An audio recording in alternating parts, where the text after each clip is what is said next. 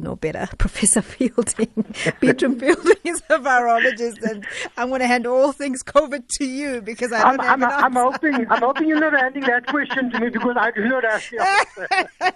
So, why on earth are they not vaccinating people in the same household at the same time is the question. I mean, I'm not laughing because I do understand your question, Anonymous, but I think it's not that simple to know that people are from the same household. It's just not that simple. Anyway, let's welcome Professor BURTRAM Fielding, Virologist, Director of Research and Development at the University of the Western Cape. Prof, thanks for coming. Good afternoon. Good afternoon, Pamela, and thanks for having me again. Okay, so are we calling this a third wave? It looks as though we are definitely moving towards a third wave. If you look at the numbers now, there appears to be an almost exponential type of growth. You know that I do not like the term wave because these are statistical numbers and calculated numbers and predicted numbers, and we can stop them, change our behavior, because all we want to see is this 1 becoming 2, 2 becoming 4, 4 becoming 8, etc., etc. We want to stop that. So it looks as though the numbers are increasing, and if we are not careful, we will see a drastic spike in the numbers again, yes. I am hearing that in some areas, particularly, I heard specifically in New York, that now if you've had the jab, you're no longer obliged to take to wear a mask. Your take on that? Pamela, I read these things and I want to cry. Yeah. Because if you look at the scientific data, not anecdotal data, we're making this up. Yes. The general population being vaccinated, we see about a 50% of people being protected. Yes, it does minimize deaths and hospitalizations. But that means that at least 50% of people, there is no protection, so they'll become infected and spread. Even worse, we now see that people who are vaccinated as well, they can also become infected. But the symptoms are either asymptomatic or they are asymptomatic or very mild symptoms. So the virus will still spread. Are we now aiming just to minimize deaths and hospitalizations? If it is, excellent, I've been saying that, but very dangerous to say all of a sudden now people who have been vaccinated, you're fine. You're not posing a risk to anybody. I think that's a mistake. Yeah. Let me go quickly to Ngwato before I come back to you. Ngwato's in Polokwane. Good afternoon, Ngwato. Hi, Pamela. How are you? I'm good. Thanks for calling, Ngwato. All right, Pamela. I also had a challenge with this registration, man. I was trying to register my father. Yes. And the problem is that we are not getting confirmation SMS that he is registered. And we are worried that I see the initial SMS that says yes, he has registered. Yes, the initial SMS does confirm that, because when we register on an internet portal, it shows that he is registered. Even when we try to register him again, it gives us a message that he is registered. But then the fact that we are not receiving that SMS, we are not sure if he is going to be receiving the SMS once he is being allocated the place and the time for that vaccination. Is your chosen site far from where you are, Ngwato? Come again? Is your chosen site far from where you are? No, he didn't choose. He chose a closer place. Ngwato, I would go there. I would take him there. That's the only advice I would have. No. The thing is, I am far. I'm in Polokwane. He's in Vegasford. Got you. I might not be able to take him there. It means I have to drive about 150 kilometers away from the place. So, but my worry is that.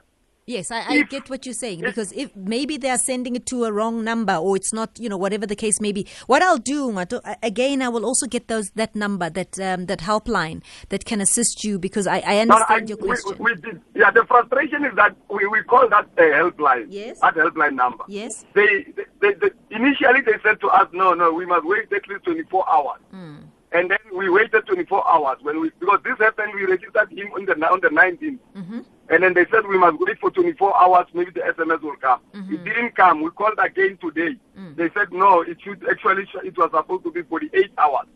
Then the 48 hours after I left, we checked with them. They said no, it must be 48 waking hours. Then now I'm no longer clear, actually, because every time when I call, I speak to a different person. And for me, it's more like they keep on shifting the goalposts. I understand. I'll make it my business to find out, Tungatu. I'll make it my business to try and understand what's happening there. But thanks very much for your call. Thank you. Thank you. So, Professor Fielding, back to us, because I think that's a separate matter there. You know, one of the things that we had a conversation about last week, and we had run out of time, so there wasn't room to challenge this, is my narrative of people have died. And here's the thing, exactly to what you've just said now. The number of infections are not in correlation with the number of deaths.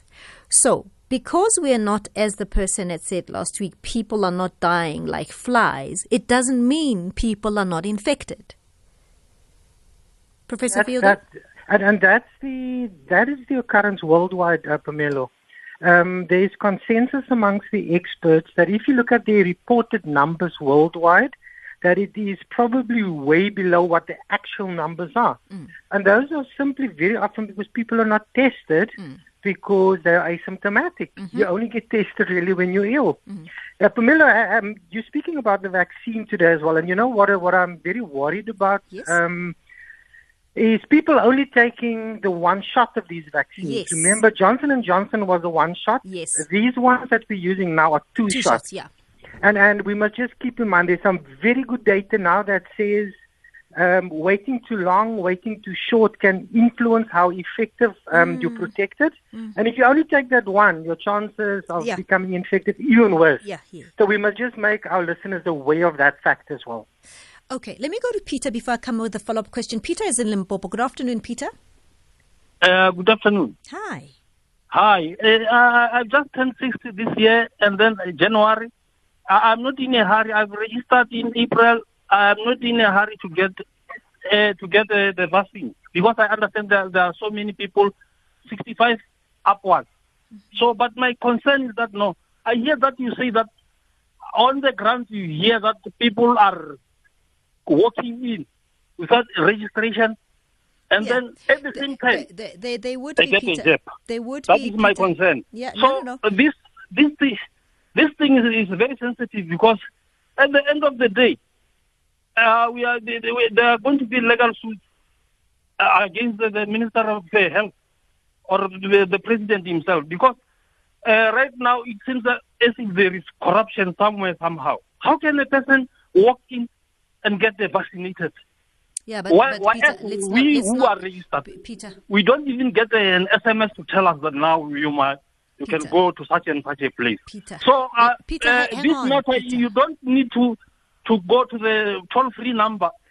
You must call the Minister of Health himself to account for this thing. You must identify the centers wherein the walk-ins have been jacked. Peter. So that this can be... Hi. Whoa, Peter. Hear me and hear me and hear me. Slow down.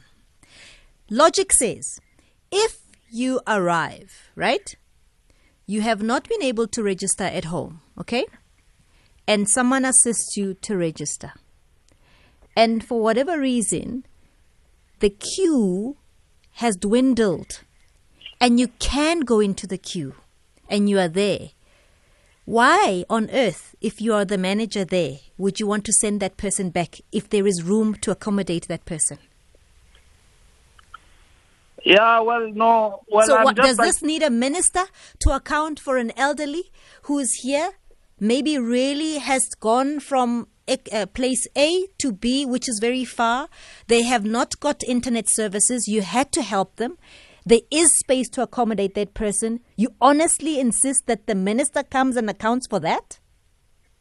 No, even if it is not the minister, it can be a spokesperson. But why? Why must people account for what makes sense, Peter?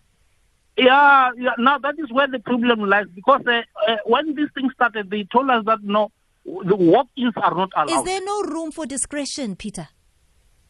Hi, man. Peter. No, don't make it sound difficult because no, it's not difficult. It's not difficult. I'm saying there must be room for discretion. Don't give me time to talk.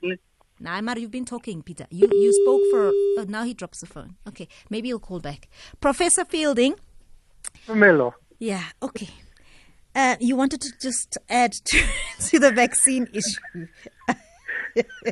I think the point was that Johnson & Johnson was one shot and the others are two. So we must please make sure that people go for their follow-up, their booster shot as well. That's very important. What do you make of reports coming in on better technology or maybe more insights coming through on storage of the vaccines? I mean, I got quite excited when I'm hearing that now with some of the vaccines, you now are able to keep them at a temperature that is that is doable, which means that for people in rural areas, it will be easier for people to access some of these vaccines.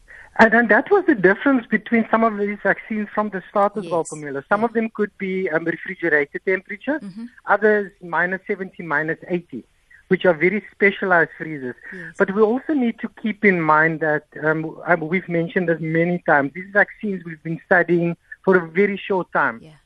So now manufacturers are testing other storage conditions. Then they have to do the studies to see whether they're still equally effective. Yes. So we will learn more and more, not only about the disease, but also about treatments and the vaccines and how the vaccines work and how they can be stored, etc., etc. Yes. So I'm looking forward to learning more and more over the next couple of months and making things easier, I think, for especially developing countries. Professor Fielding, you spoke a little bit about a PhD student last week who was doing some studies on protein and possibly why in some countries there is fewer infections or deaths. I'm not sure what exactly that was being assessed, but I wonder if we have got some studies going at the moment in relation to what people were using to boost their immune systems and things that are specifically, for instance, in the country. People were talking a lot in the beginning about mhlonyane and those kind of things. Has there been studies there that assess how we've responded to that?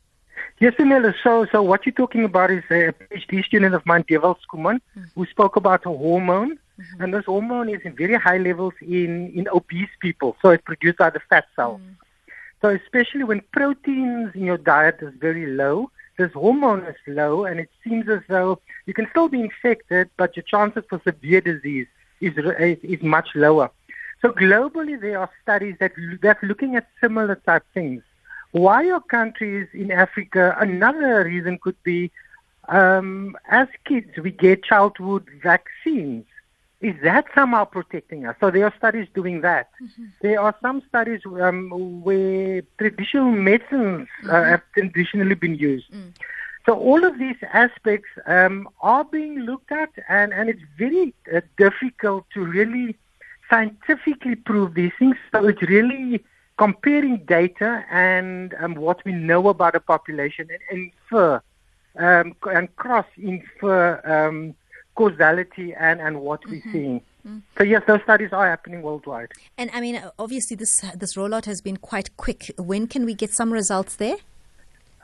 For which one now? I mean, I'm quite curious about some indigenous medicines that we're using.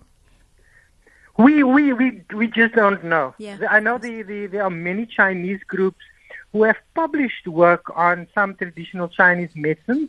And interestingly, even during 2003 with SARS and 2012 with MERS, the Chinese have been saying, with these, use your Western medicines with the following Chinese herbal medicines. Yes. And the success rate was very, very good. But there's always an aversion from the West to use African traditional medicine, Chinese traditional medicine. So the uptake always is much slower than what we would like. Sure. And with your PhD students, when will that be ready?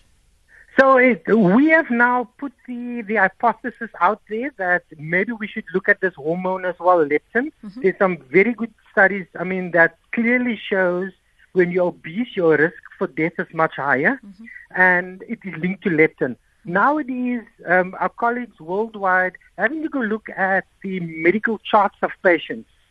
And in the end, we're hoping that leptin could be one of those body markers, those hormones that you could look for to say, hey, this person has high leptin, he could be at higher risk. Let's treat him sooner.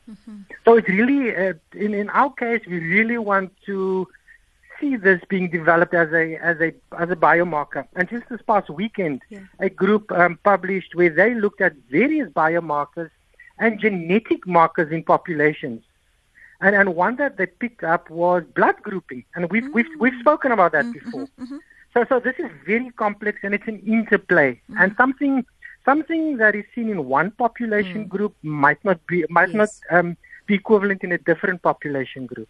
Always lovely talking to you. Thank you so much, Professor BURTRAM FIELDIng, Virologist, Director of Research and Development at the University of the Western Cape. Thank you, Pamela.